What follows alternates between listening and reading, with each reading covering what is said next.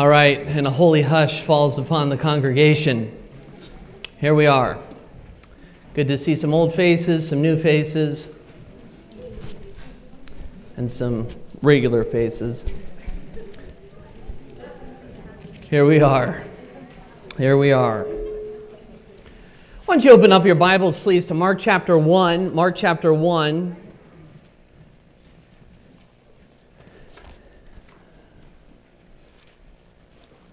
We're talking this morning about Jesus who heals all your diseases. Jesus who heals all of your diseases. Let's read in Mark chapter 1. Starting in verse 29, we'll go through verse 34 this morning. And immediately he left the synagogue and entered the house of Simon and Andrew. This is Jesus is entering the house of Simon and Andrew with James and John. Now Simon's mother-in-law lay ill with a fever. And immediately they told him about her. That is, they told Jesus about Simon Peter's mother-in-law who was sick. And he, Jesus, verse 31, came and took her by the hand and lifted her up, and the fever left her. And she began to serve them. That evening at sundown, they brought to him all who were sick or oppressed by demons. And the whole city was gathered together at the door, and he healed many who were sick with various diseases and cast out many demons. And he would not permit the demons to speak because they knew him.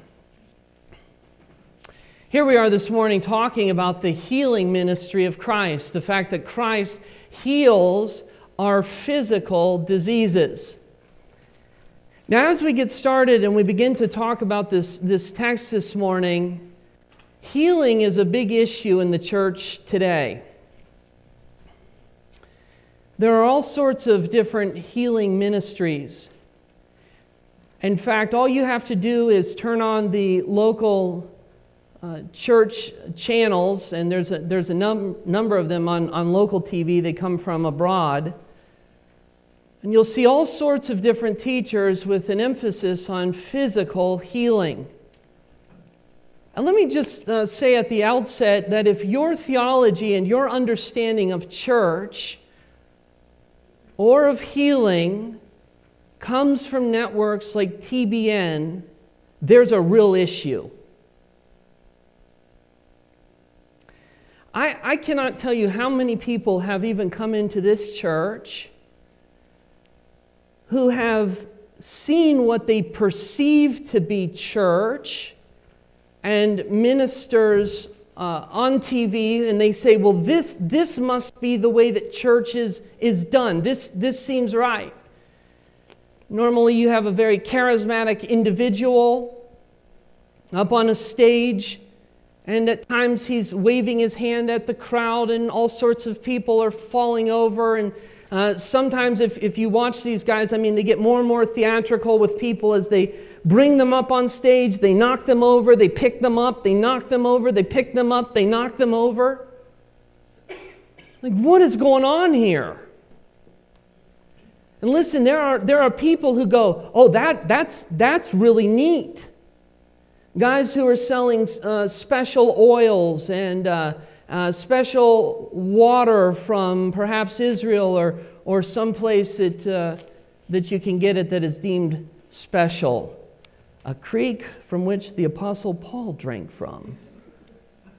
If you drink this, all your maladies will leave instantly. Buy this prayer cloth for $99.99 and pass it around, and everyone you know will be healed. Listen, if those guys are your heroes, if those guys are the guys you go, those are the guys we need to be following, that's an alive church. I'll tell you what, the ministry of God is really going forward there. And come into a different church, well, all that stuff isn't going on. You go, wow, this church is very dead. And it reminds me over and over again of people in the church of Corinth who were following these guys that Paul would mock as super apostles. Guys who seem to have the real deal and be able to knock other guys down who were genuine in the faith and say, well, you know, Paul, I mean, look at him. Look at the way he preaches. I mean, he's no Kenneth Copeland. He's no Creflo Dollar. It's a problem. It's no Benny Hinn. He's not Benny Hinn. And listen, these are the guys that many people in mass are following. And if those are the guys that you're following, if those are the guys you're saying, hey, they really teach and preach the word, these are the guys that I need to follow because I've seen them. I've seen them with thousands of people. Listen, here's what you do. You say, how do I decide on what church to go to? How do I decide on what to believe about healing and all of these different things? Here's what you do. You open your Bible. You open your Bible and you begin to read. And you begin to ask yourself, is what I'm seeing according to Jesus and the apostles what I believe? Or am I believing something else? You as a Christian, if you're a true believer, you as a Christian have been given the anointing of the Holy Spirit, and you have been given a discernment, a spiritual radar, that when you open your Bible, you're actually able to read it and understand it and perceive it. And there is false teaching that is spreading all around the world. I don't know if you're familiar with this, but in Africa right now, the health and wealth gospel of God wants you to be wealthy, and God always, you're always going to be healthy as a Christian if you just apply these certain truths, is ripping through Africa and it's destroying people. It's ripped through America, it's ripped through our TV, it's ripped through South America, it's currently ripping through Africa, and there is a great need, listen, there is a great need for sound teaching. I even get concerned when I hear about healing crusades or meetings that are simply set apart for healing. Now, let me be very clear here this morning so that you know where we're going with this. We in this church not only believe that God has the ability to heal, but that He's still healing today. Can you say amen? He's still physically healing people. Listen very carefully. We believe in the gifts of healing. We believe in the laying on of hands, that you can pray over someone and God can use a person or people within a congregation with the laying on of hands, and we anoint people with oil. My wife loves to tell the story about when her mom first got saved. Her mom would be taking oil all over the house and smearing it over the doorpost and in the kids' room, pleading the blood of Jesus over her kids. And we know that there's nothing intrinsically holy about the oil.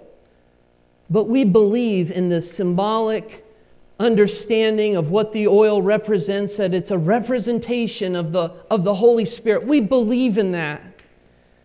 We believe that people can get physically healed today, and that the right and natural prayer, listen, if you get sick, the right and the natural prayer is, oh God, would you heal me? Or if you have a loved one that is sick or has some kind of disease or malady, it is right and it is holy and it is biblical to say, Lord, would you heal my baby?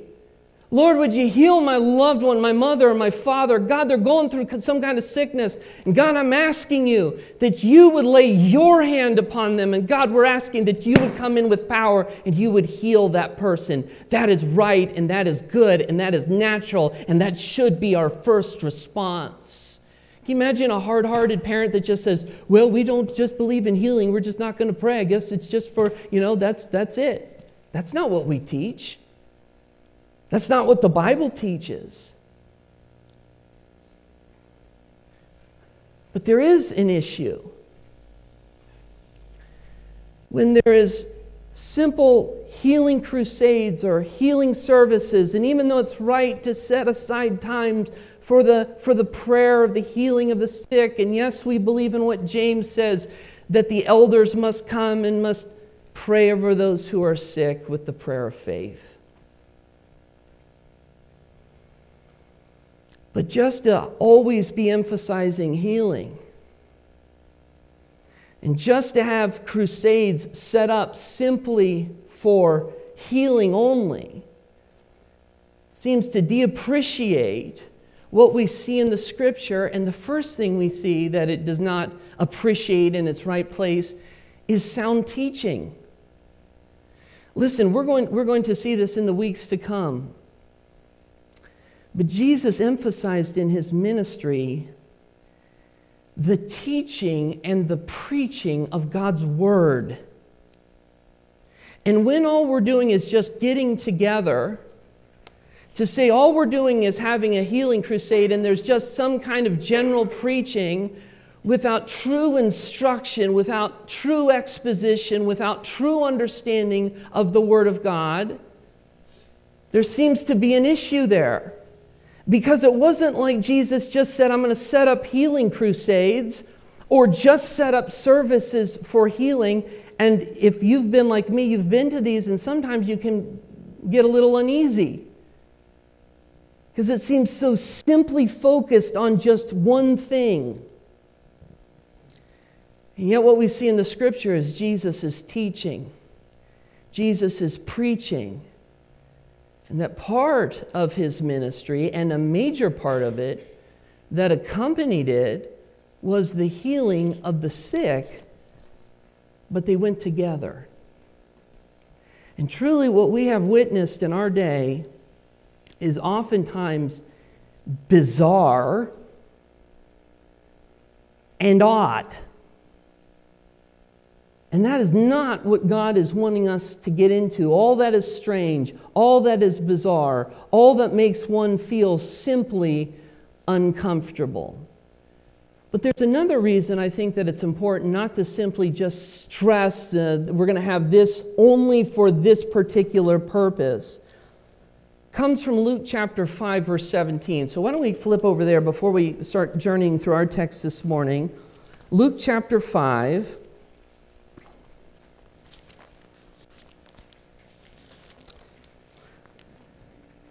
Luke chapter 5,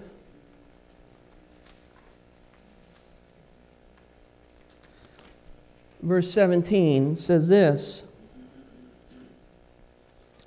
Luke chapter 5, verse 17 says this. On one of those days he was teaching, that's Jesus. Pharisees and teachers of the law were sitting there, who had come from every village of Galilee and Judea, from Jerusalem. Now notice this next line here. And the power of the Lord was with him, or some of your translations might say was present. The power of the Lord was with him to heal. Now what does that mean?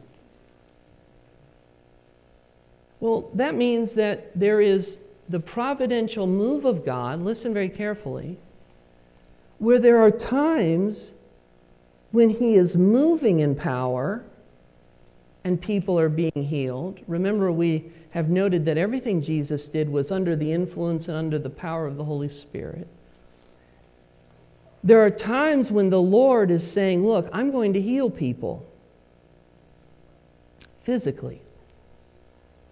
And there are times when the power of the Lord is not present to heal.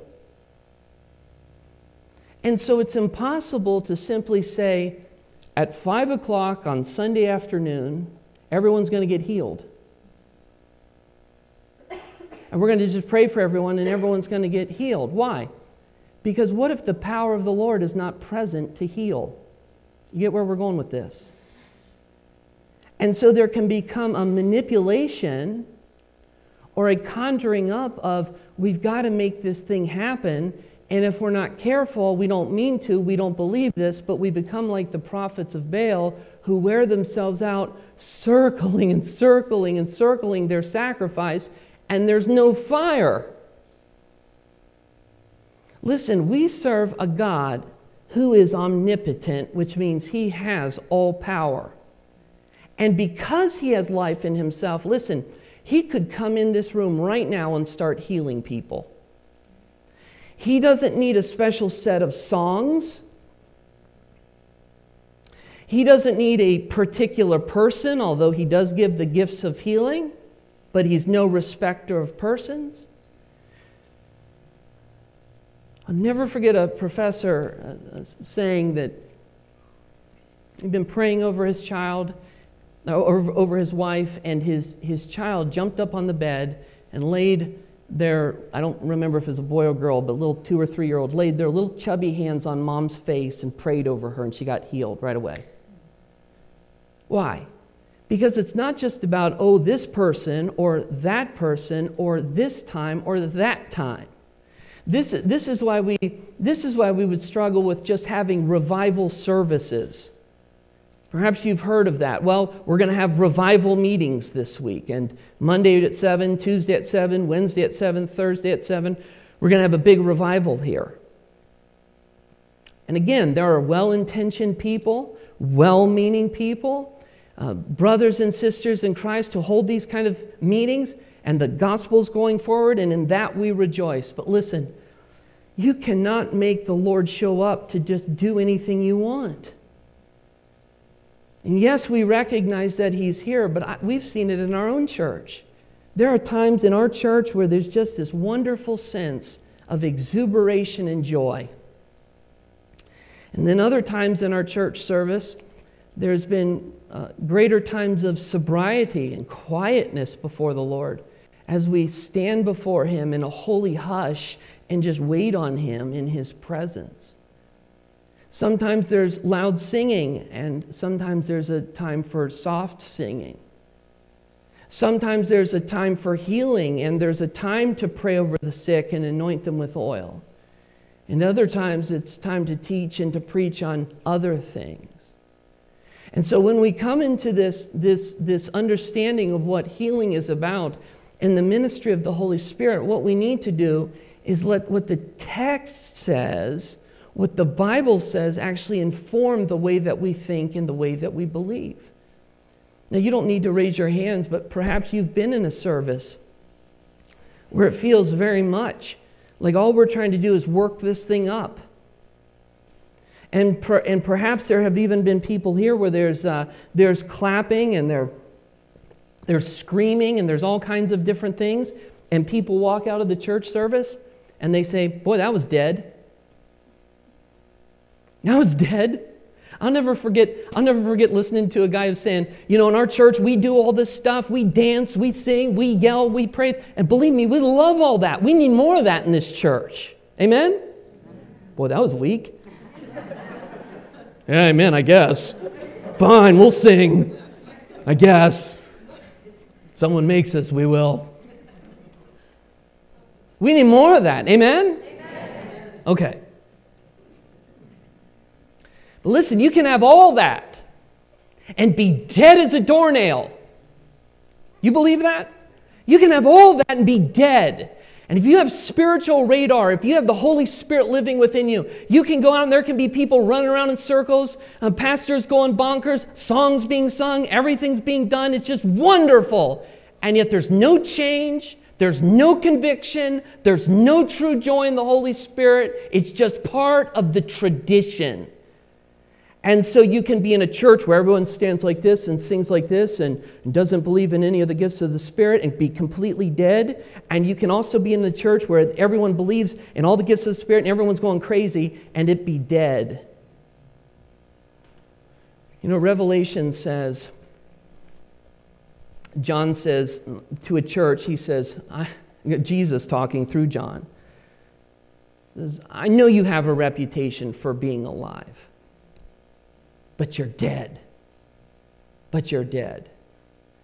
And so it's very possible to do all these things, schedule healing meetings, schedule revival services, do all of these things, and yet be missing out on the leading and the present ministry of the Holy Spirit. And we don't want to be delusional.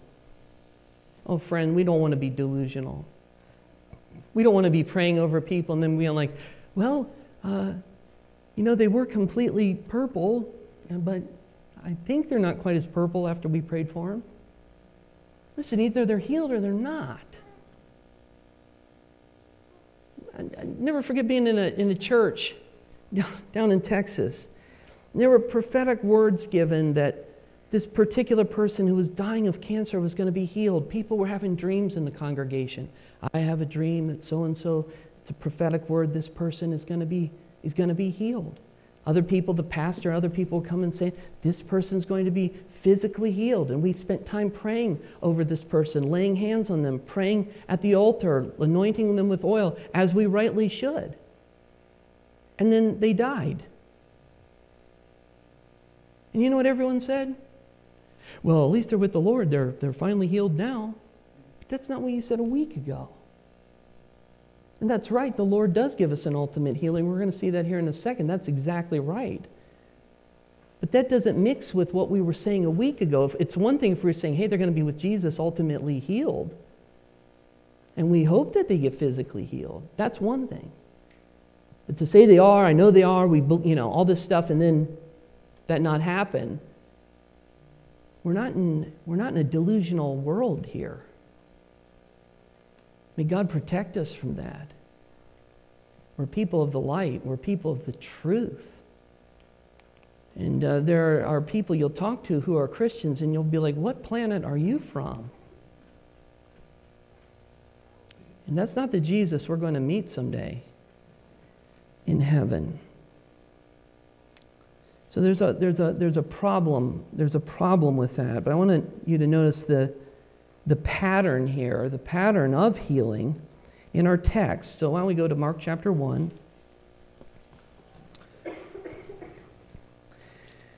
Now Jesus has been teaching on the Sabbath in the synagogue. We've noted that the synagogue is a meeting place. It's a place of teaching. It's a place of instruction. It's a place of prayer. So he's been there and he has cast out.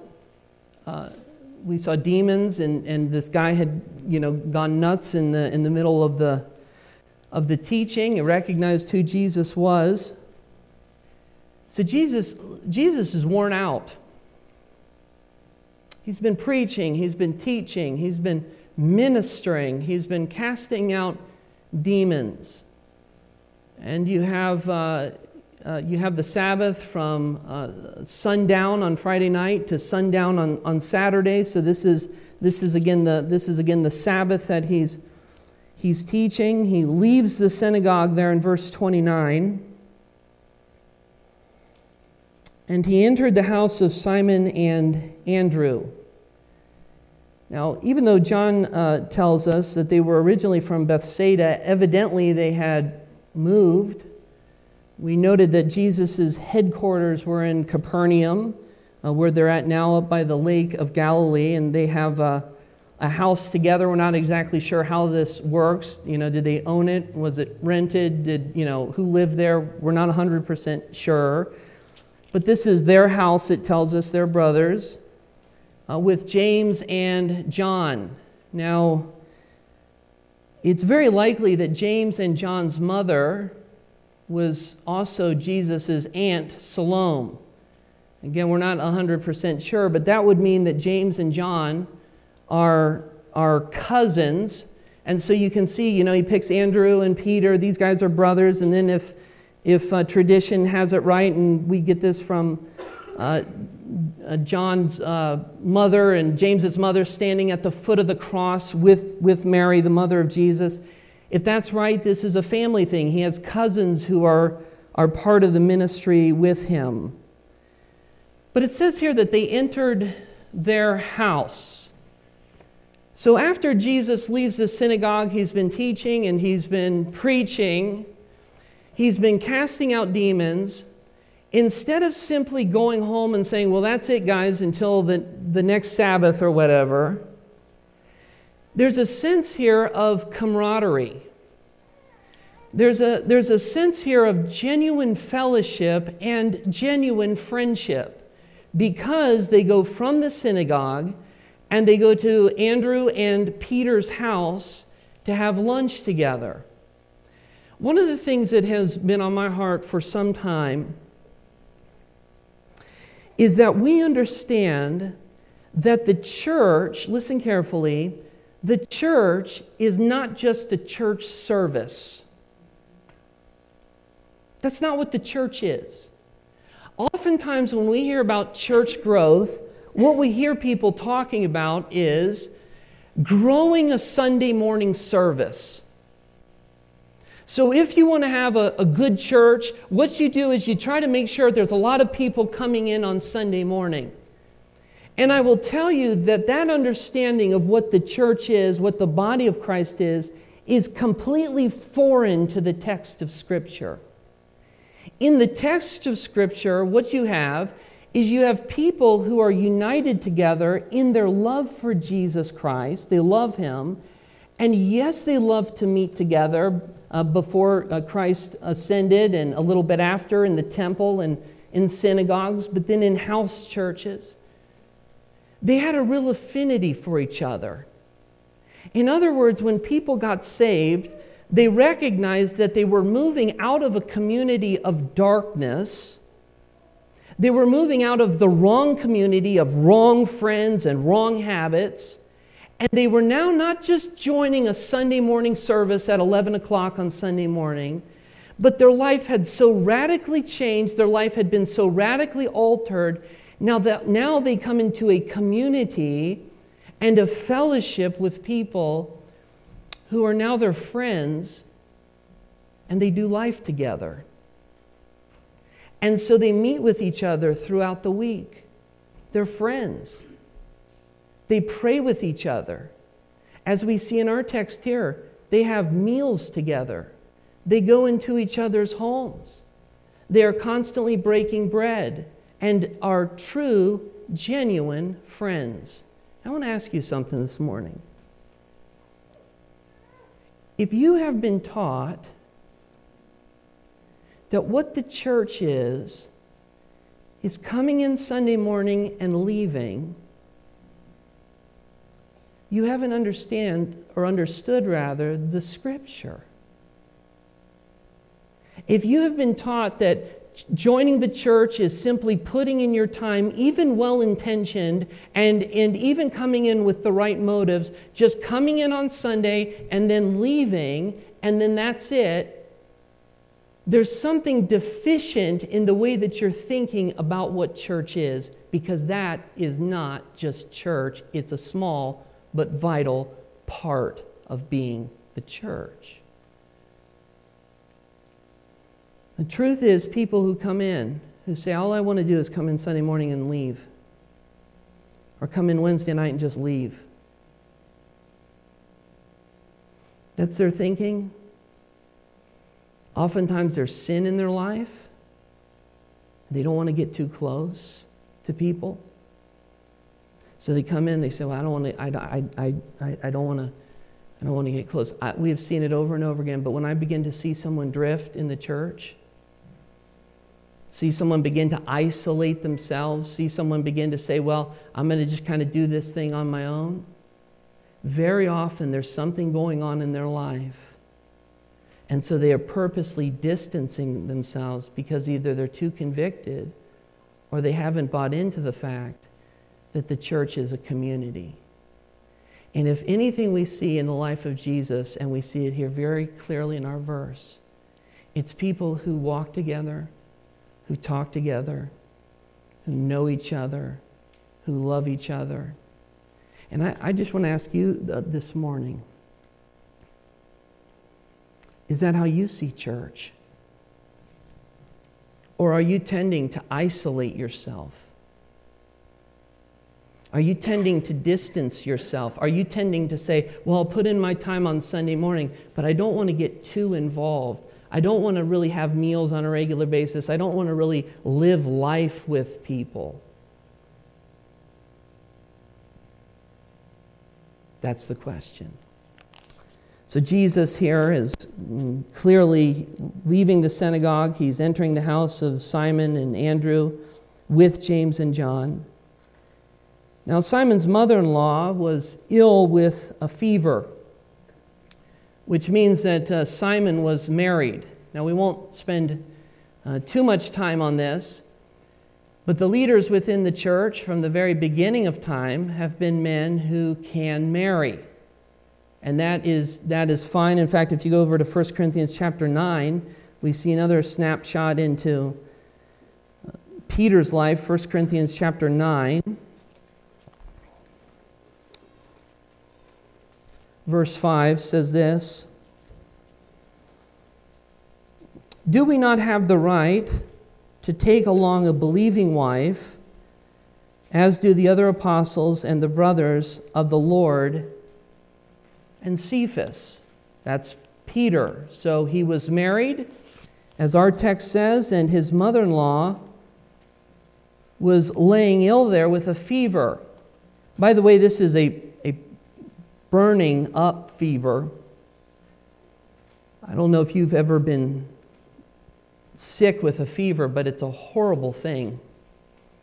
And she is laying there, and it's interesting in the Talmud, which is rabbinic teaching, they have all of these kind of magical ways of how to heal a person who has a fever, which was viewed as a disease or as some kind of illness then.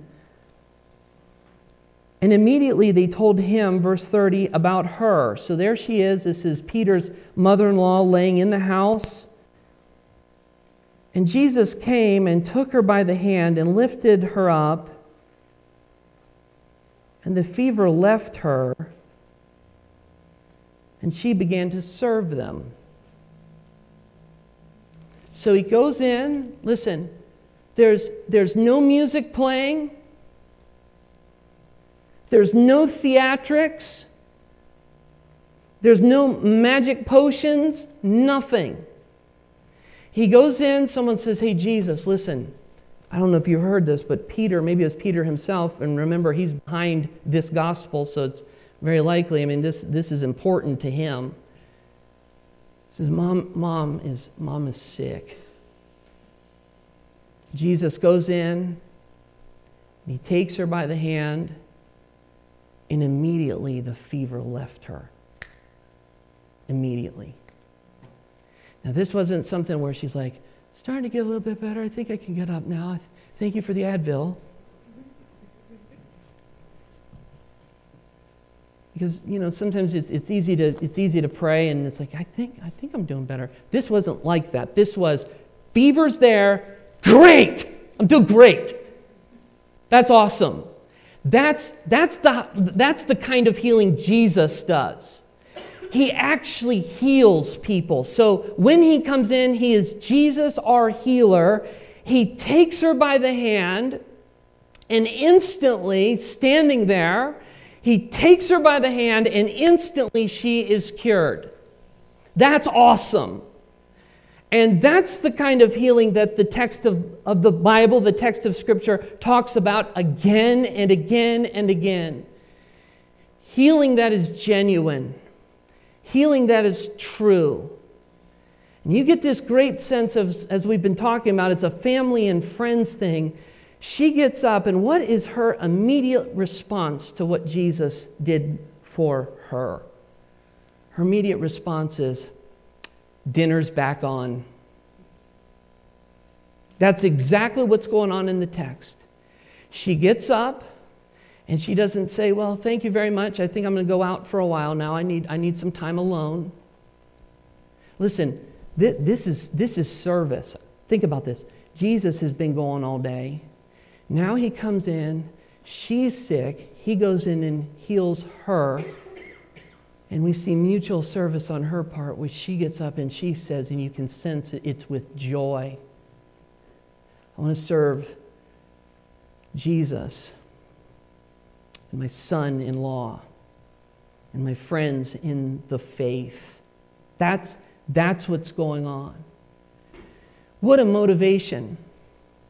Is that our heart where we say, Jesus, you have done so much for us. Lord, no matter what is going on in my life, God, I want to give back. Not because I can pay you back. Not that I'm trying to pay you back like I can't ever earn anything. But Lord, I love you so much that I want to do anything and everything I can, because serving you and living for you is the best thing on this earth. There is nothing better than knowing and serving Jesus in great joy. Amen? There's nothing better. And it's amazing how oftentimes we guard our time. Well, we can't do that because, and I can't go over here. And listen, Jesus is saying, serve. But don't serve out of a grudging spirit, a heart that says, I really hate this, I really don't want to.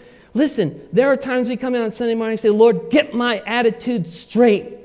Lord, help me this morning to focus on you. Lord, I want to give back. You've given so much for me. Lord, I want the gospel to be spread. I want friends in the church. I want to know people. I want to have relationships with people. Lord, this is not about just Sabbath in the old school or Sunday morning now. That's not what it's about. Lord, I've been saved unto a community. I've been saved into a fellowship. Lord, burn that within me. And I just feel led to say this. 2 Corinthians chapter 11 says that even Satan disguises himself as an angel of light. And it is very possible that you're in this room and you're saying, well, I think I'm gonna use my time this way, and maybe it's a relationship. And listen, the enemy is using a relationship in your life to steal your time and to steal your joy. And he comes as an angel of light. And oftentimes it's seemingly innocent, it's seemingly okay. And he's robbing. Is he robbing you this morning? So she begins to serve them. Then verse 32. That evening at sundown. Now why does it say at sundown? Well, because this is when the Sabbath is ending. Remember, the Sabbath would have started on Friday night at sundown, and now the Sabbath is ending. You think the day for Jesus was long? It just got longer. So think he's been going all day. Morning he's teaching, casting out demons. Then he comes into Andrew and Peter's house, and he heals Peter's mother-in-law, going all afternoon, talking, fellowshipping. Well, maybe a little bit later we'll just get some rest. No, that's not the case with Christ. He's still going. And by the way, we see a great difference between the healing of the sick, which is different than the casting out of demons. But he's still going as the sun sets. Now people feel free. They say, well, the Sabbath is over. We can get out and about more now. And this is why they chose this time to come to Jesus, because the Sabbath had ended, verse 32. And they brought to him all who were sick or oppressed by demons. Now, notice this, verse 33. And the whole city was gathered together at the door. That's a lot of people.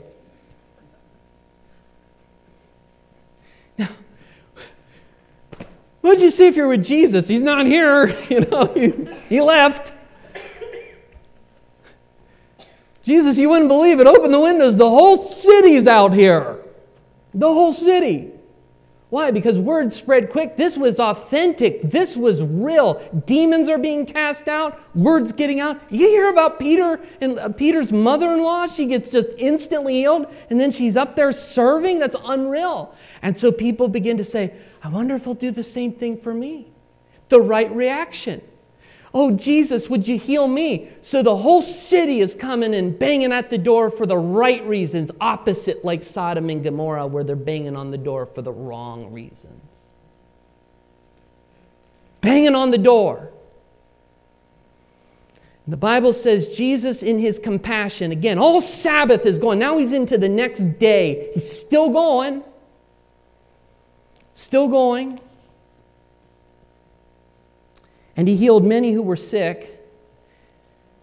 Now, by the way, Luke tells us very clearly that this is all. It's just that some who came to him were sick, and some had demons. So all the sick got healed, and all those who had demons, they were cast out. And he healed many who were sick with various diseases and cast out many demons. Oh, awesome. Little kids coming up, Jesus, will you heal me? Yep. Boom, healed. My aunt's not feeling well, she's sick, healed. Boom, healed. Person with demons, boom, cast out instantly. The authority of Christ. The scripture says the demons here knew who he was, but he wouldn't permit them to speak. Why? Because he didn't need their testimony. It's interesting, Mark shows that the demons knew who he was, so he's showing that even the demons came under the authority of Christ.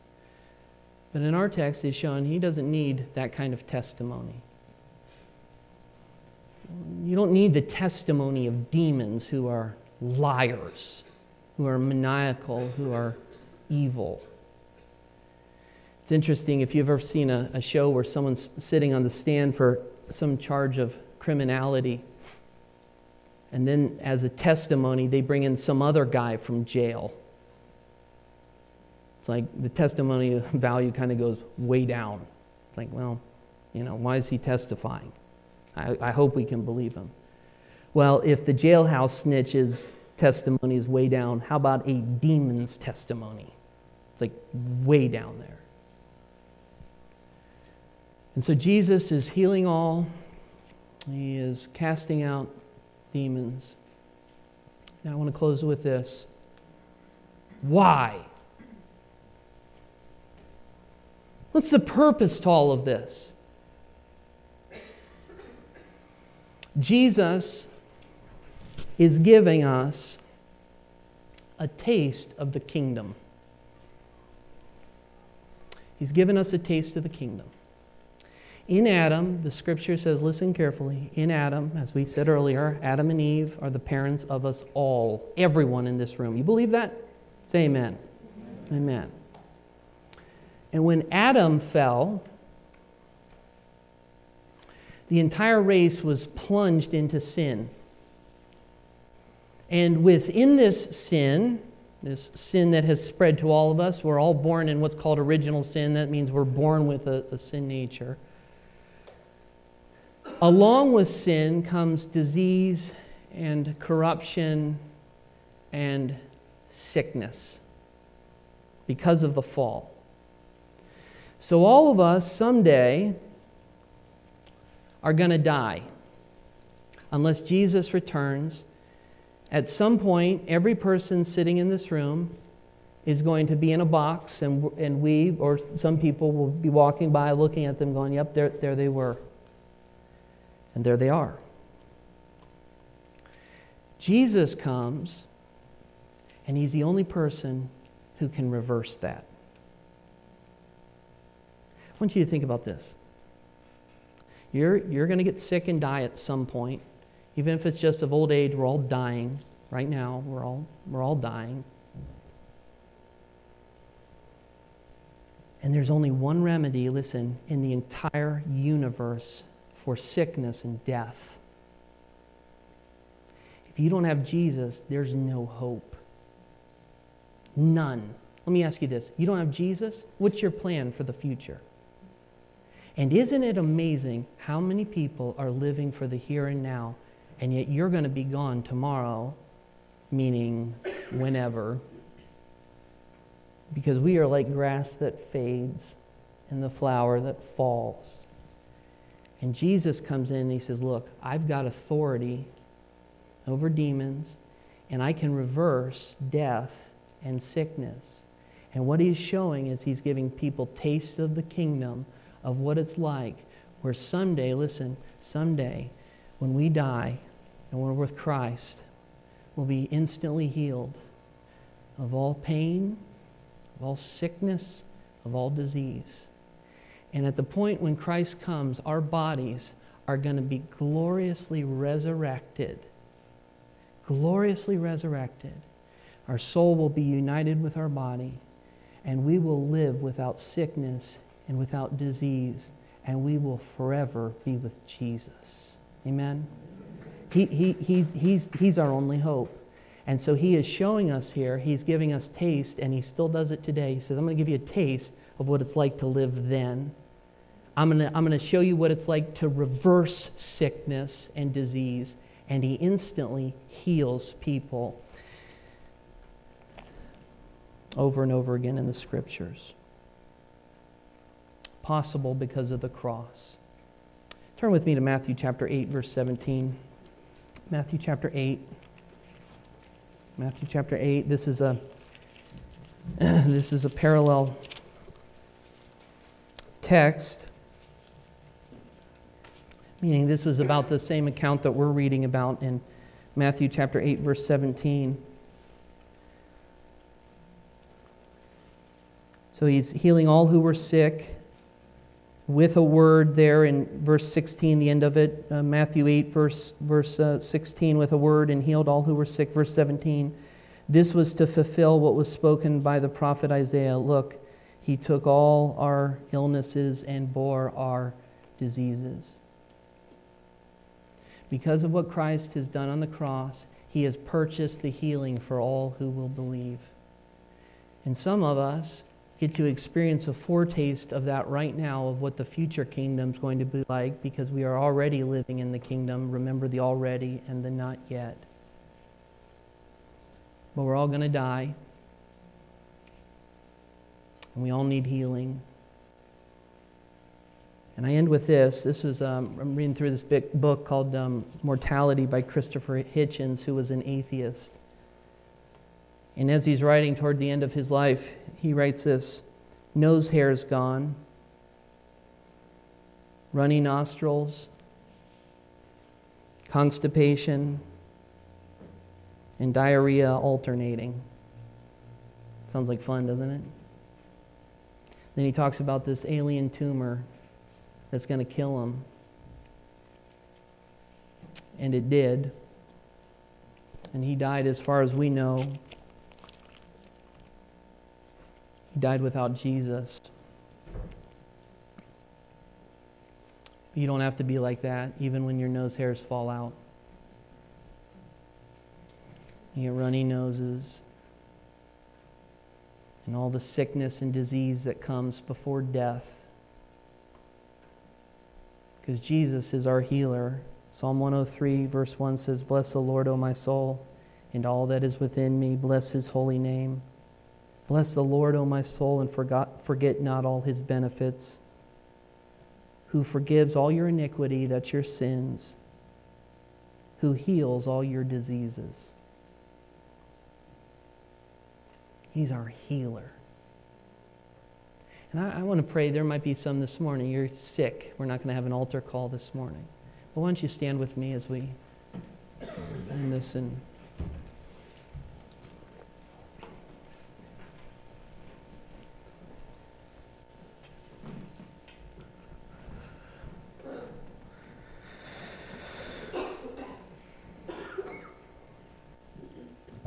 every head bowed and every eye closed. You've come in here and you either are sick or you know someone who is sick. Would you raise your hand? You just say, I need prayer for healing.